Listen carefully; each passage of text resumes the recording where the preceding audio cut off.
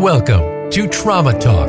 This program encourages you to do a mental assessment of any trauma you have experienced and help you become proactive in your own personal healing and thereby create a better world for you and your loved ones to live and thrive in. Now, here is the host of Trauma Talk, Ezrina Rose Scott.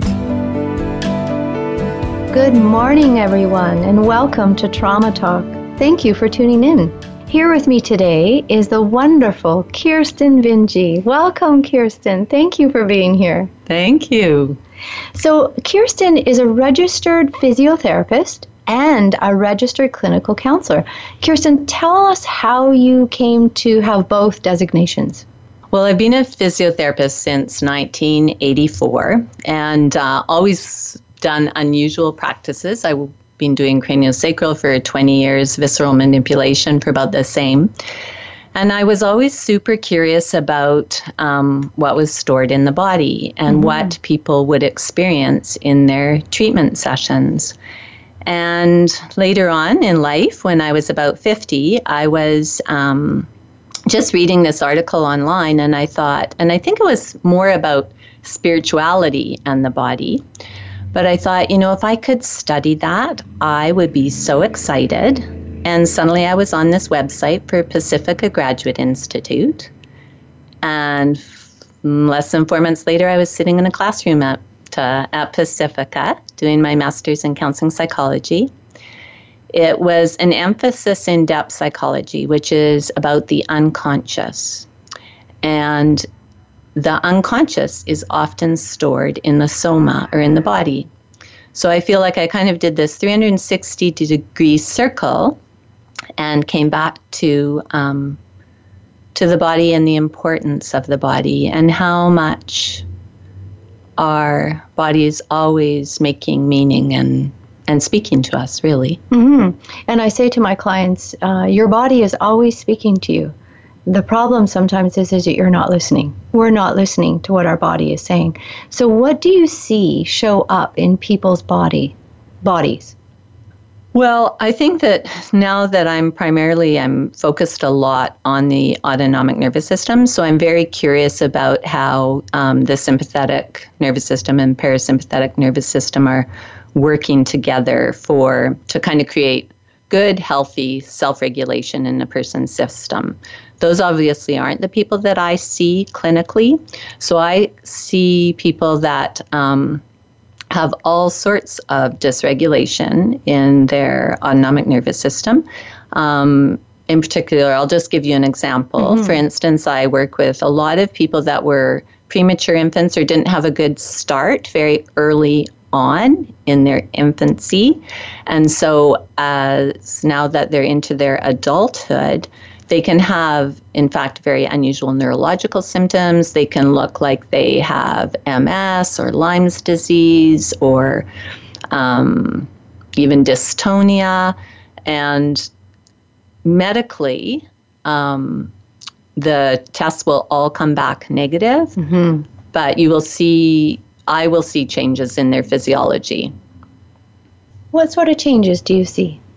Well, for instance, I see an inability to really move into what we would call the rest and digest of the parasympathetic nervous system. So an inability to really come into a place where growth and restoration and homeostasis and health can happen. So when someone has a healthy nervous system, they can go into the rest and digest. When they don't have a healthy nervous system or an overactive nervous system or an overwhelmed nervous system, would you say? That's when it kicks into the sympathetic nervous system? Like, tell me a little bit more about that. I don't want to talk too much about we talked about polyvagal theory, and Porges is a great resource there to kind of find out a little bit more. But what you typically see when they can't move into that homeostasis or rest and digest is that they've always been functioning under some sort of stress physiology. So there's more cortisol, adrenaline always running through the system. And that takes a toll. So many of these people have never really been on a good track right from the get-go.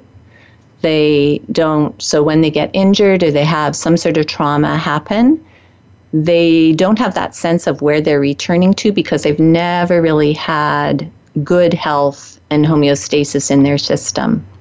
So you will see stress physiology either in a sympathetic kind of way, where you've got a lot of, you could say a lot of gas in it's almost like their foot's on the gas and there's no brake in the system.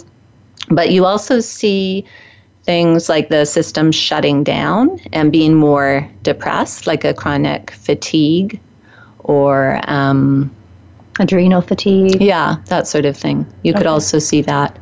But there's been a big load, a lot of wear and tear on that system over time. Okay. Yeah. And it wears and tears on the body. It creates a fatigue.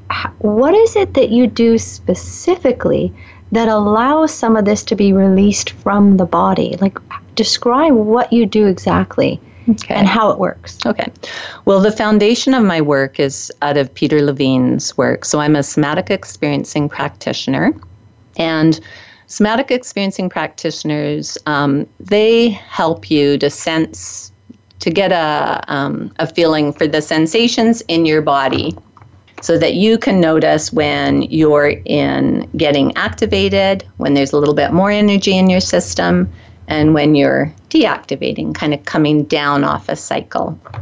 And many psychotherapists use this practice, but a lot more body workers are also using it. So you would simply sit with somebody, keep them within their window of tolerance, and kind of watch their physiology and sense their physiology to help them move through activation, deactivation cycles so that they decrease the kind of the held survival energy in their system, and they have more of that energy available for good, healthy cell functioning. So are you saying when the sympathetic nervous system is overused, their energy is being used secreting the adrenaline and cortisol? When that dissipates out of the body, they have energy to use elsewhere? What I'm saying is that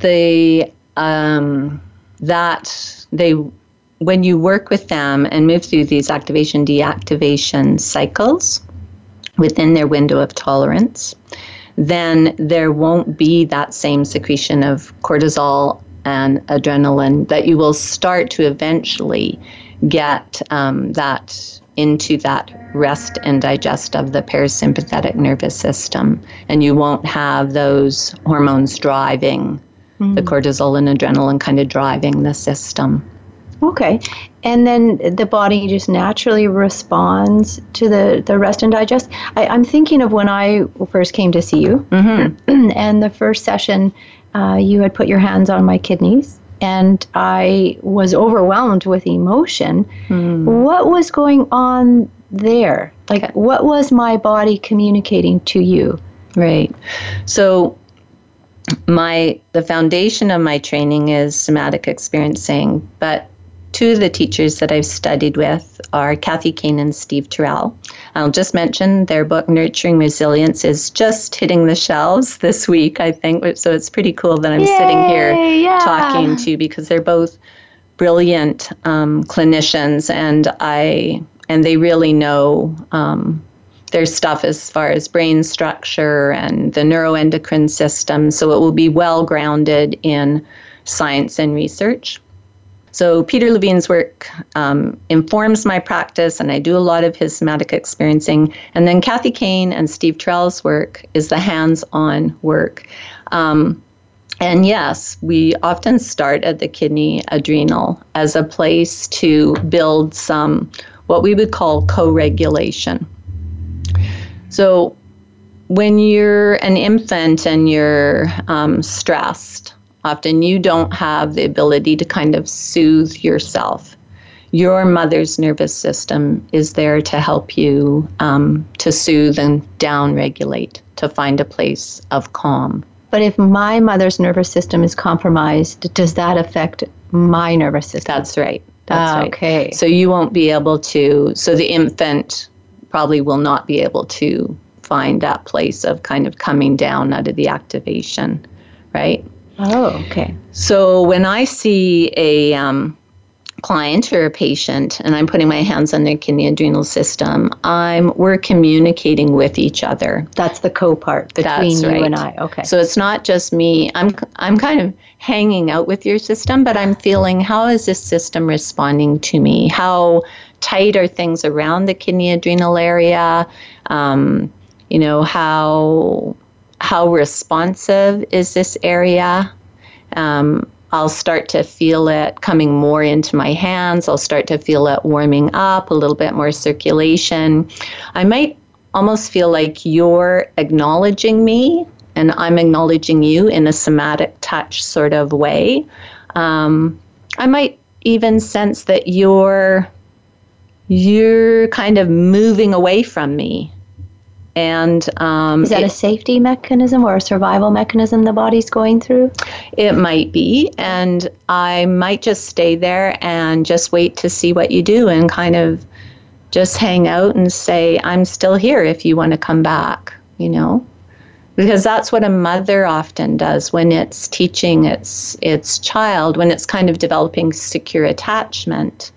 Part of secure attachment would be that the child could go away and the mom would, run off and play with a toy, and then the child will look back and the mother will just smile and kind of go, yeah, it's all okay. You're fine. You're still safe. I'm protecting you. I'm looking out for you, kind of thing. So it's like you're teaching the body that you're unconditionally present. That's right. Okay. Yeah. Which is building a sense of safety somatically, would you say? Absolutely. In the body. Okay. Yeah. So we're really working with the neurophysiology and sensing what is happening somatically in the system, not just through my hands, but I'm watching the person's response and looking. And sometimes they're telling me, but if you think of our earliest beginnings, really, we are nonverbal. Mm-hmm. We're feeling everything somatically, and we're feeling everything through our senses. So our primary communication is through touch and eye gaze. So we're sort of rebuilding that foundation of the autonomic nervous system. And that sounds like a bit of a stretch, and the research hasn't quite caught up with us, but that's where we're headed. Okay. Yeah. And so tell me a little bit more about touch, the importance of touch, the felt sense of safety, what that does for an infant, a baby, and how it helps develop a healthy nervous system. Well, we have what Stephen Porges would call the sixth sense, really, which is interoception, how we're sensing everything from the inside and how we know everything's okay in a way. We get a lot of information from our organs and from our joints and from our muscle tension, and that's all going up to the brain, and we're interpreting it. And then, then the feedback system, there's nerves that are coming back to the body from there as well. And so touch, it's extremely important. And I think even as a physiotherapist, sometimes people come in just assuming they will be touched. And yet there are some systems that really you go and engage with touch, and you're, being inviting and trying to be as safe as you can be, and yet the system is still contracting away from you. So sometimes there are different things that need to be built in before you can actually be touching the person. And I think that a lot of us are often overriding that sense of whether or not we want to be touched in many situations. We're not kind of paying attention to the inner cues, which can perpetuate that lack of sense of safety, mm-hmm. right? By overriding our system. So for me, my system was overwhelmed. You did your technique, and how would you describe that? How the emotion come up quickly and then it dissipates, releases from my body? Well, I think sometimes that you are just in a safe container for a moment. So a lot of affect can start to move through. Ah, okay. So moving through. Awesome. Yeah, okay. A lot of the affect can move through. So I would say that is probably what happened in our experience together, that just you started to sense into your system, and what was there at the forefront was some emotion. Okay, and what happens in bodies when that energy doesn't move through? Well, I think that we can tolerate some of that. You know, we obviously, we can tolerate a lot of that, right? A lot of emotion not moving through, or experiences not moving through, or things somatically, sensation-wise moving through. But at some point along the way, often the container will get too full. When you say container, I'm just talking of the body, as the container. And then you'll often have symptoms arise. Okay, so when it doesn't move through, does it freeze in the nervous system? I'm not sure that I would use that language, but survival energy does get held within the nervous system. Mm-hmm. Okay, and survival energy, including distress energy. See, the language that I use in therapy sometimes is different than the language we use. Yeah. So I'm just trying to connect them together. We're going to take a short break, and we'll be back in a moment. Great. Maybe we can explain that. Yeah.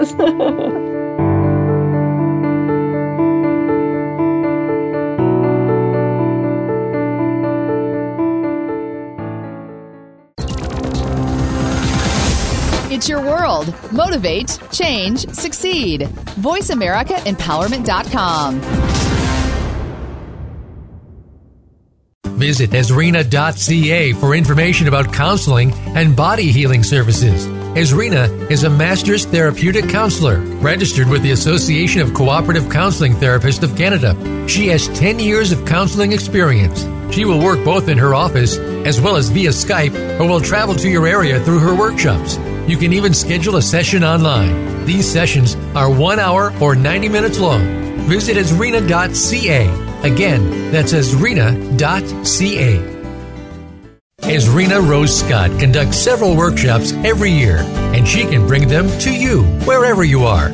Visit Esrina.ca or call 250-212-5596 for more information. Esrina is an Access Consciousness practitioner. Her popular workshops include Access Consciousness, the bars, as well as workshops on money, body, and relationships. Esrina's workshops can help you get unstuck and move forward in your life. Find out more or bring a friend along. Visit Esrina.ca for more information or call 250-212-5596. Become a member of VoiceAmerica.com. It's easy, and best of all, it's free. Start out by going to our homepage or any of our channels and click register at the top. Once you've created an account and signed in, you can create your own custom library, opt into our newsletter, search by show, host, guest, or topic of interest, or browse millions of hours of content across all of our Voice America radio channels. Membership gets you more. Visit VoiceAmerica.com today to get started and tailor the listening experience to your taste. Change your world. Change your life. VoiceAmericaEmpowerment.com.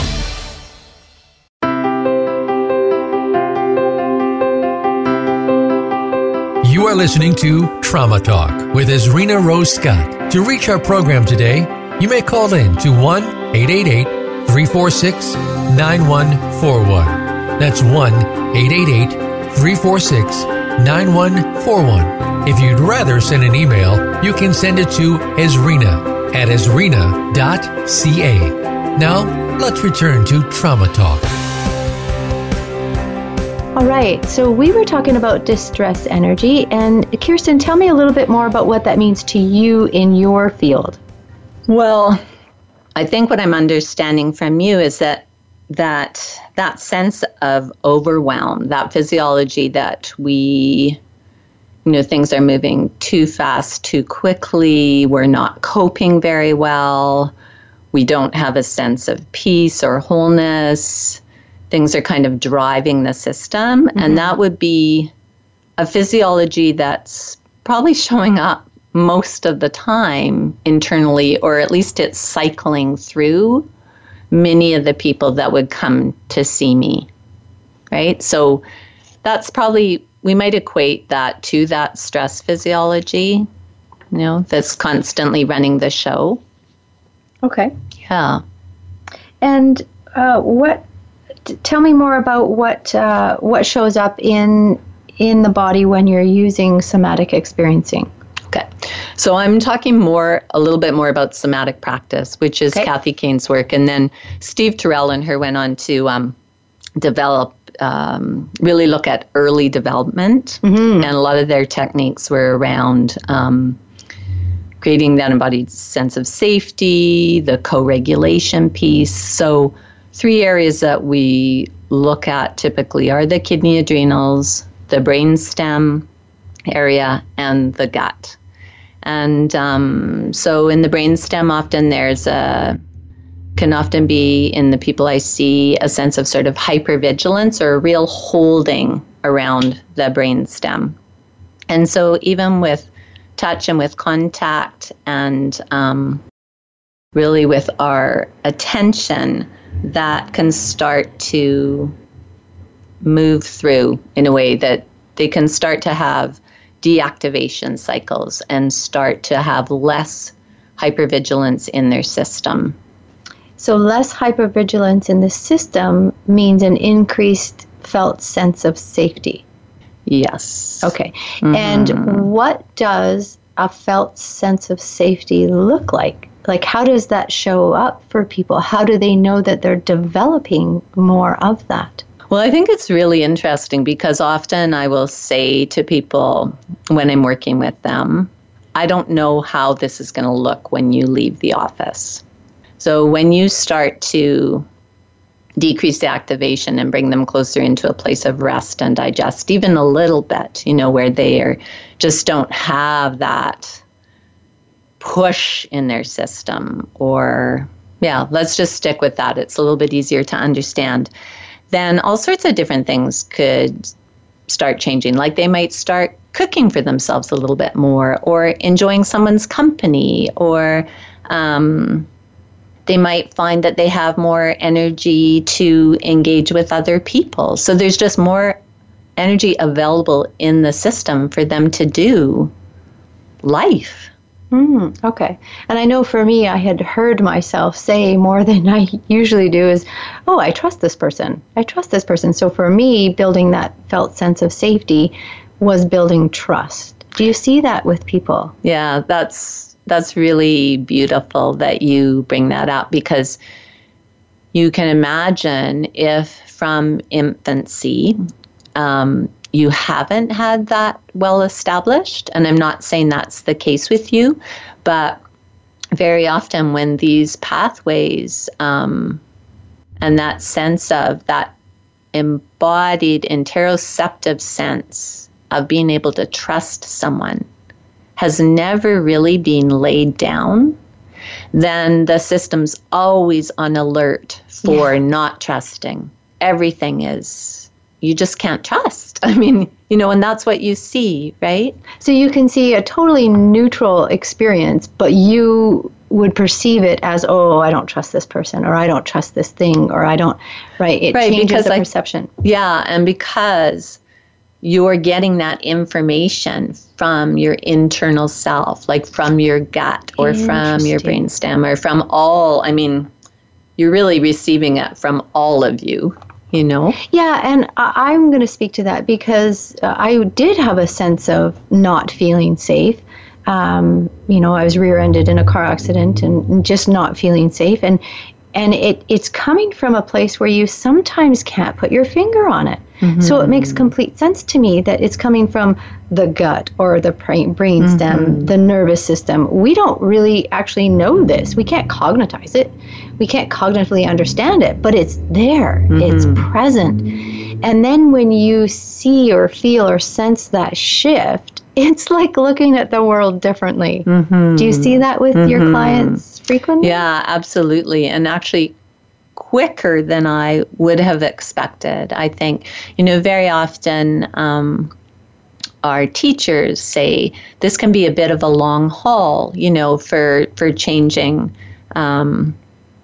with the touch work, especially if someone hasn't really been on the tracks of health from the very beginning. It's not like it's going to be 6 sessions and you're going to feel great. But I've noticed that the people that I see, usually when I talk to them and explain the work, it makes sense to them right away. They say, yes, that's me, I'm coming in. And then within 2 or 3 appointments, usually by the second appointment, once we've kind of, our bodies have gotten to know each other in a sense, the changes start to happen. And in some ways, we're both surprised at how quickly it's happening. Yeah. So someone in childhood who experiences physical abuse or sexual abuse or what have you, who received an inappropriate touch, how do you use this method of touch with a body that has been violated? Again, that's another great question that, and I will say that sometimes, even if somebody's had a motor vehicle accident, for instance, and you go to touch them, but their reaction, you can feel the fascia pull away, or energetically you can feel the whole body move, or like, don't touch me, I don't feel safe, and you basically feel that.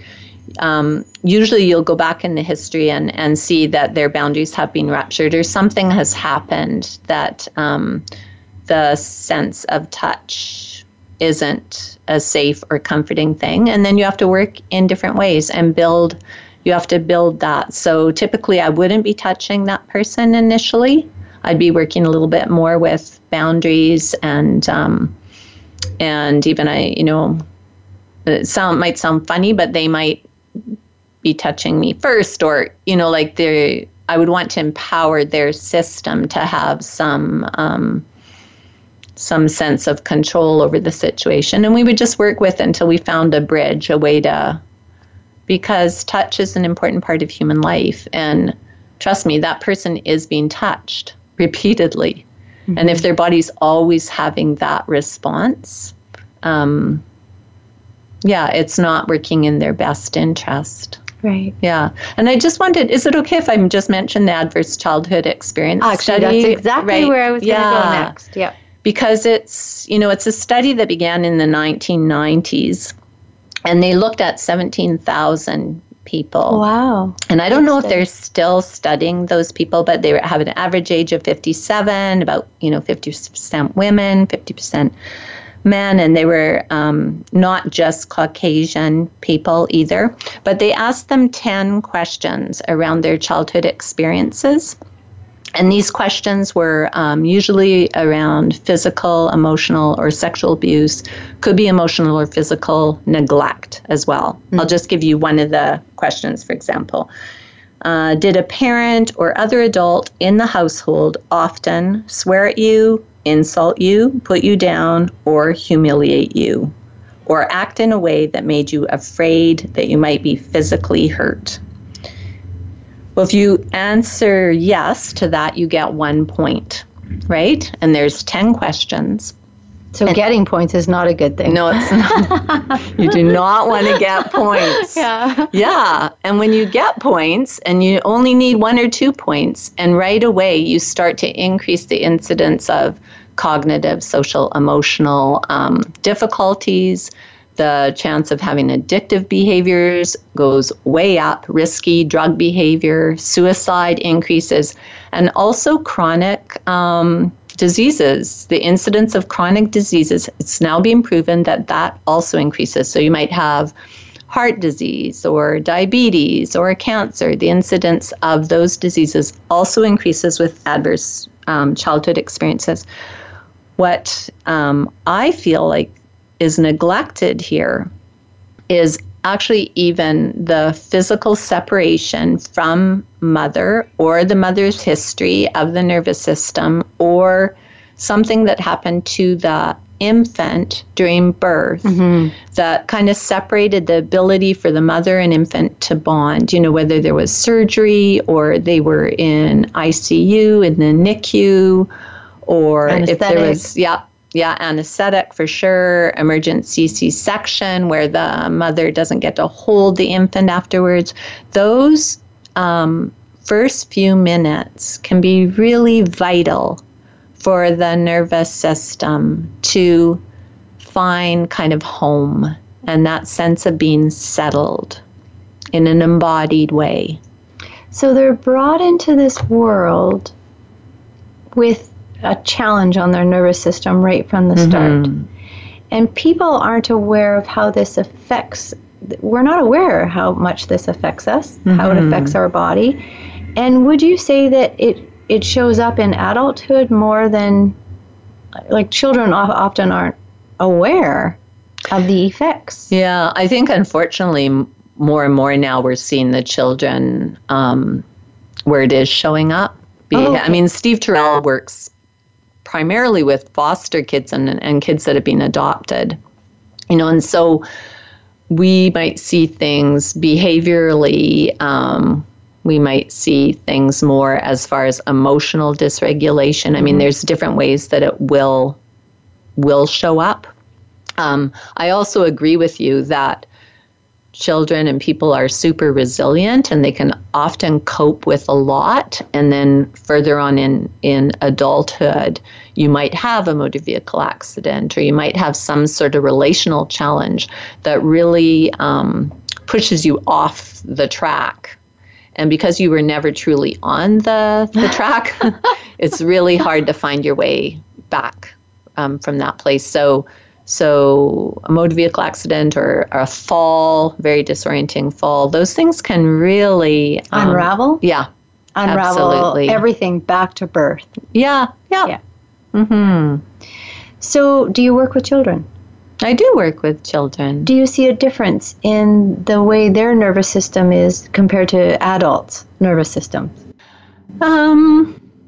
Well, they can be a little bit more responsive, a little bit quicker to kind of come into co-regulation, and a little bit faster to change and even hold the changes. I think the challenge with children is often it isn't just the child, it is kind of the, it can be the mother and the father, and, because with epigenetics too, our nervous system is often reflective of the nervous system before ours and the nervous system before that one.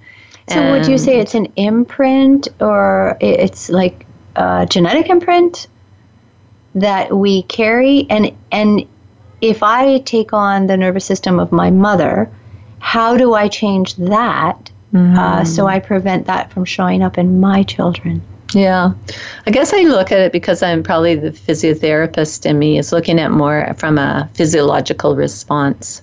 So I'm always thinking that as an embodied system, I am neurophysiologically responding to what's around me, whether it be my mother, my child, a friend, a stranger. And so it is like an imprint, but I'm more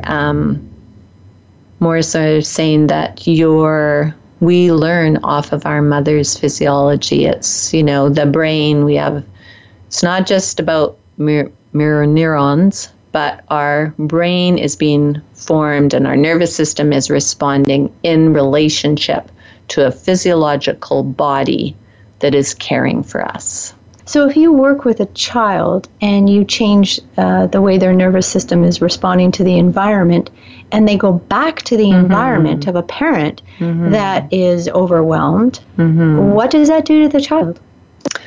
Well, any moment with a more regulated system is a good moment, but I would say I'm doing a disservice to the child not to also address things within the family.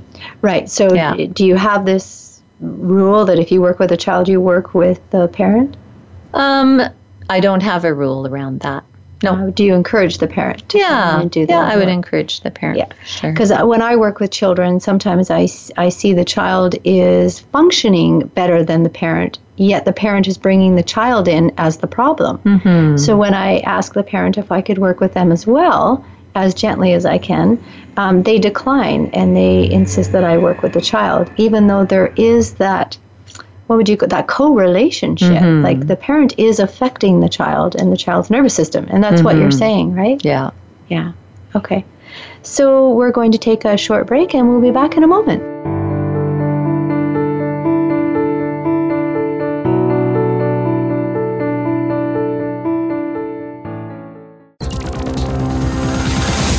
It's your world. Motivate, change, succeed.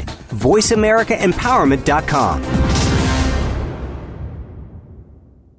Ezrina Rose Scott conducts several workshops every year, and she can bring them to you wherever you are. Visit Ezrina.ca or call 250-212-5596 for more information. Ezrina is an Access Consciousness practitioner. Her popular workshops include Access Consciousness, the bars, as well as workshops on money, body, and relationships. Ezrina's workshops can help you get unstuck and move forward in your life. Find out more or bring a friend along. Visit Ezrina.ca for more information or call 250-212-5596. Visit Ezrina.ca for information about counseling and body healing services. Ezrina is a master's therapeutic counselor, registered with the Association of Cooperative Counseling Therapists of Canada. She has 10 years of counseling experience. She will work both in her office as well as via Skype, or will travel to your area through her workshops. You can even schedule a session online. These sessions are 1 hour or 90 minutes long. Visit Ezrina.ca. Again, that's Ezrina.ca. Have you had a chance to check out Voice America's online magazine and blog, Press Pass? If you love our hosts and shows, check out articles that give an even deeper perspective. Plus topics about health and fitness, movie reviews, philosophy, business tips and tactics, spirituality, positive thought, current events, and even more about your favorite host. It's just a click away at vapresspass.com. That's vapresspass.com. VA Press Pass by Voice America. All access, all the time. Friend us on Facebook to keep up with what's empowering the world. Voice America Empowerment.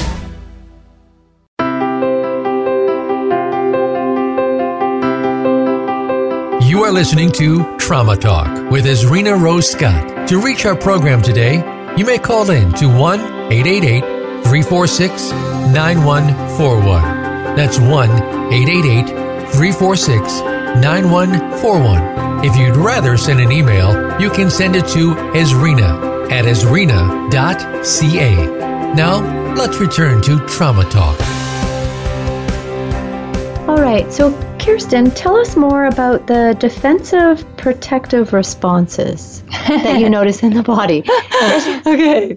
I'm going to back up just a little bit. Okay. If that's okay. Absolutely. Just again, from a physiotherapy perspective and from looking at people as wanting to empower a person to feel like their body is a resource for them and is a strength and something that they can call on if they're in difficulty.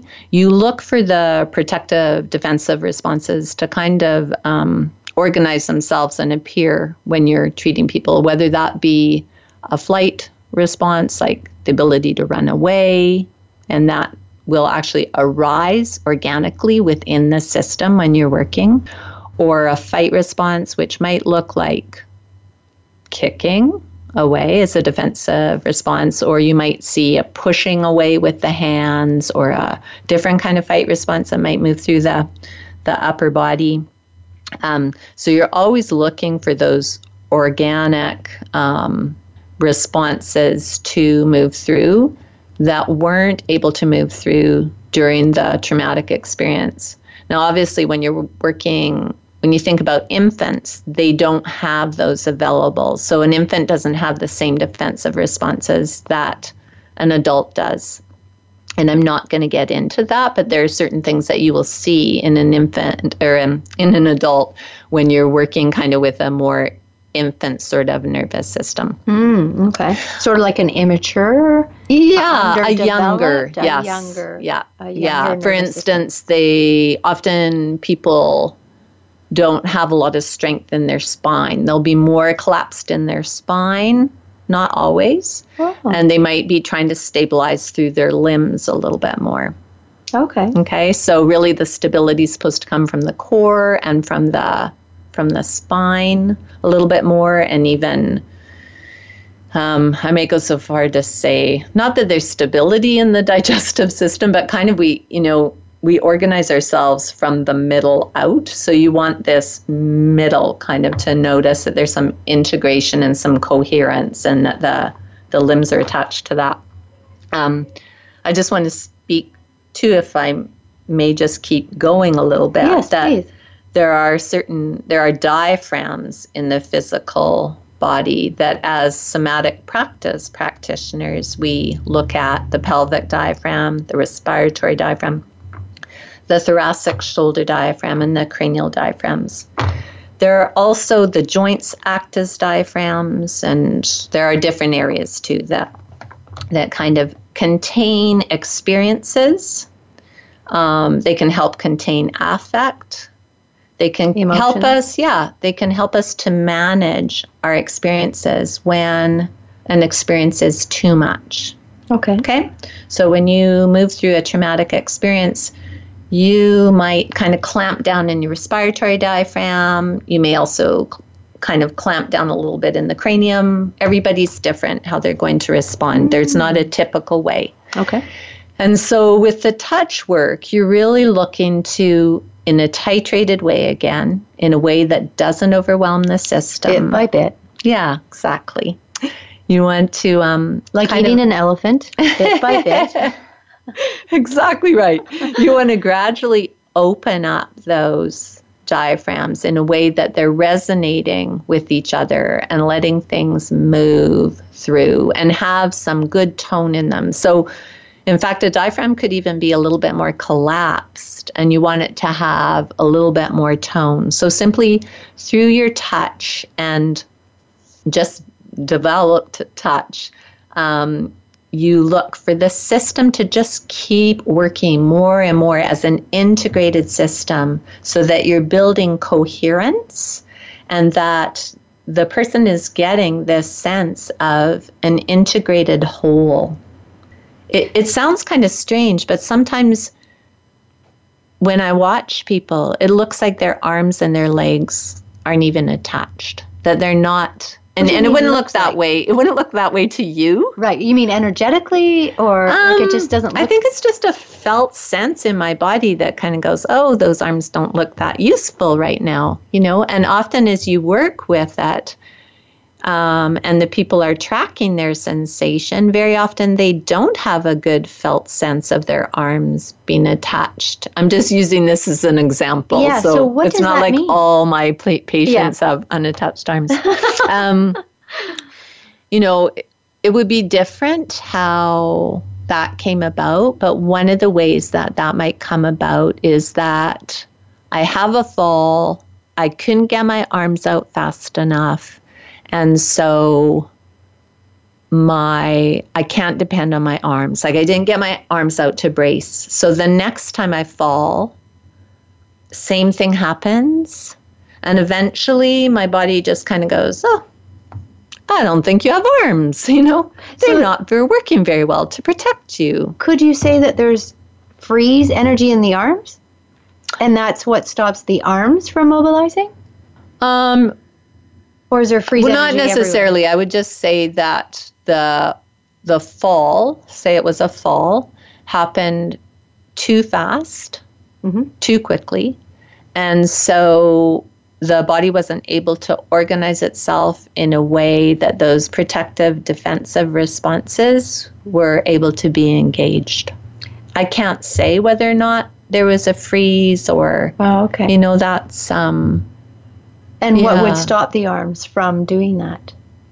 The speed of the fall, maybe. Oh, I see. Okay. Even just the speed of the fall. Or there might be some early developmental stuff, actually, that gets in the way. Yeah, that's what I'm wondering. Yeah, definitely. Okay. That could definitely be part of it.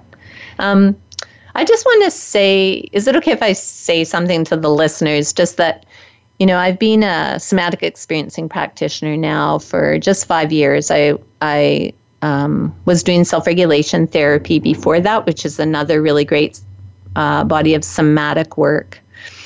And somatic experiencing, I may have been doing a bit longer. And then Kathy Kane and Steve Terrell's work, I've probably been doing for about the last 3 to 5 years. So really, I am, fairly new to this work. And Kathy Kane and Steve Terrell are both true masters of the work. And I really just want to pay such respect both to them and what they're teaching psychotherapists and body workers, what they're teaching about our bodies and what an incredible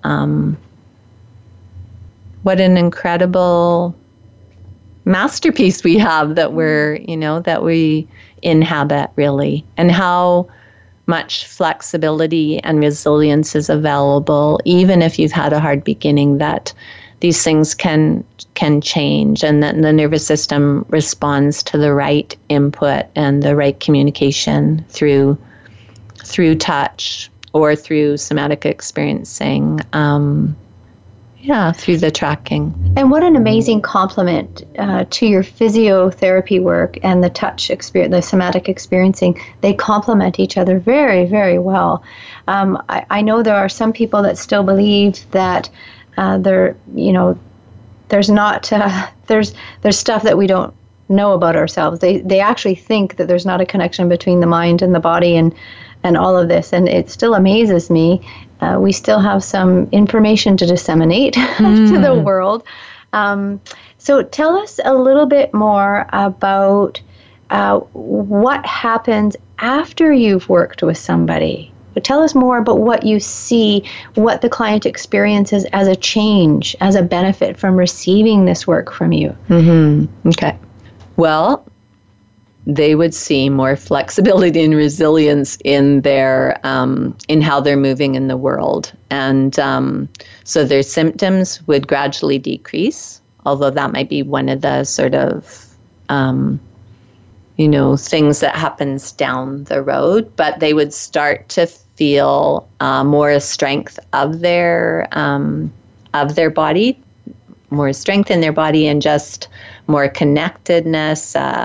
Like a feeling of health and vitality and wholeness is what would happen. But as I said before, it might show up in different ways for different people. So are these some of the ways that it could show up? They move their body physically with more ease. Mm-hmm. They could have less pain. Mm-hmm. Disease and disorder, could it disappear?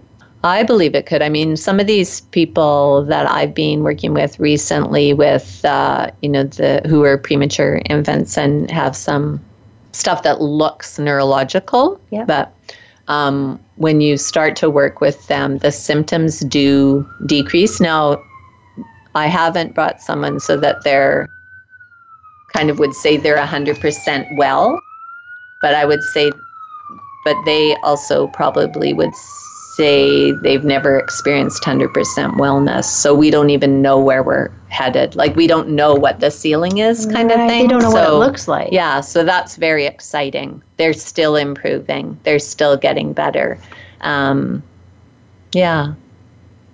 So I'm still curious about the nervous system from birth and what we can share with the audience. Like, what are some tools that we can give parents, caregivers, adults of children? Like, what are some practical tools?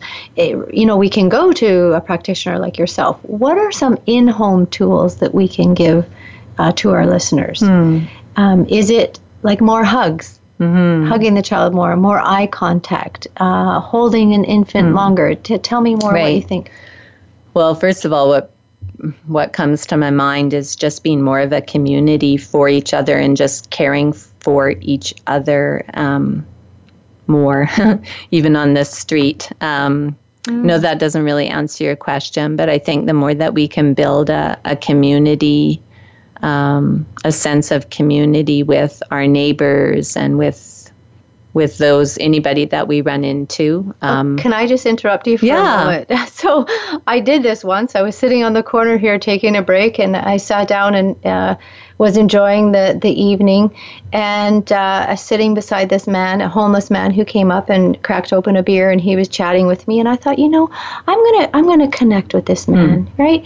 He's homeless, he's harmless, and we chatted for a while, and somehow he thought that he could kiss me. So sometimes we feel safe enough to build that community, and it goes wrong.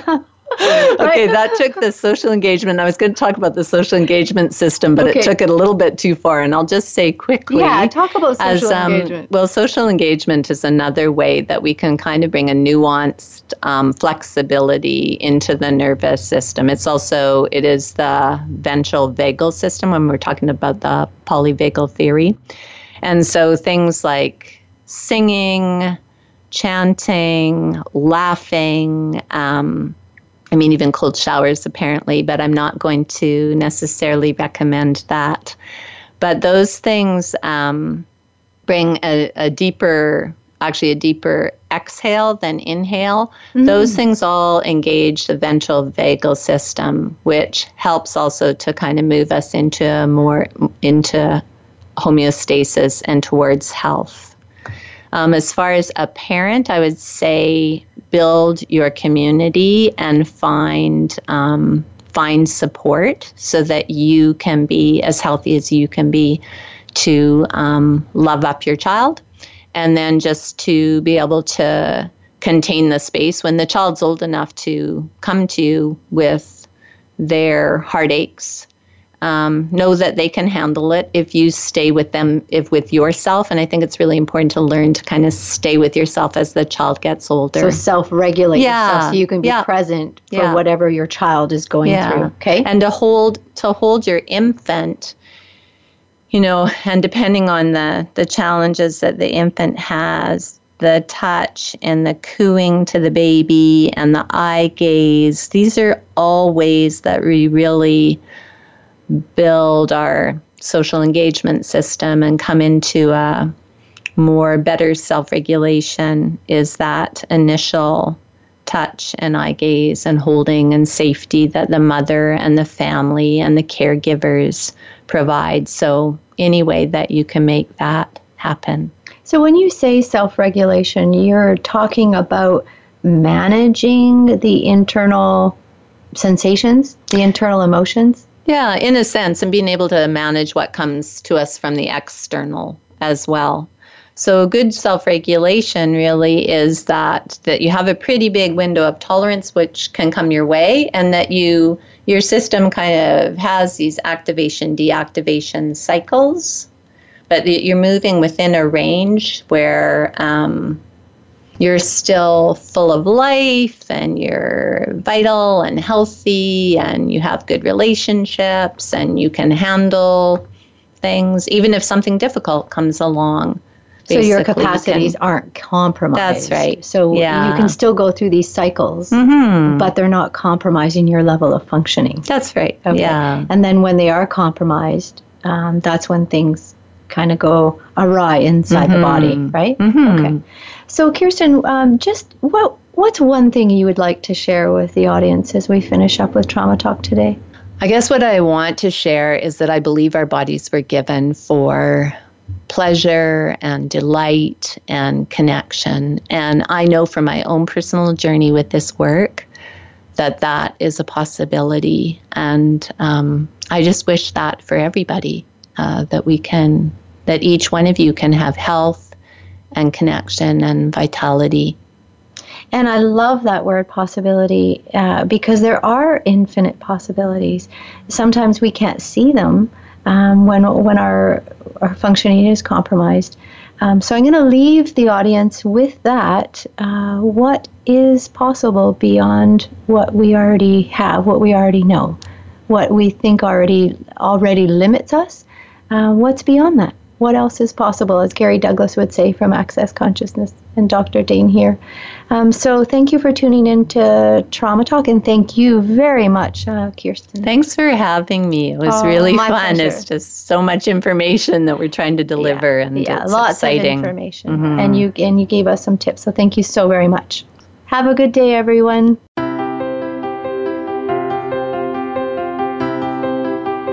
Thank you for listening to Trauma Talk with Ezrina Rose Scott. Be sure to tune in to the program again next Tuesday at 12 noon Eastern Time and 9 a.m. Pacific Time on the Voice America Empowerment Channel. Until we speak again, make this week your best.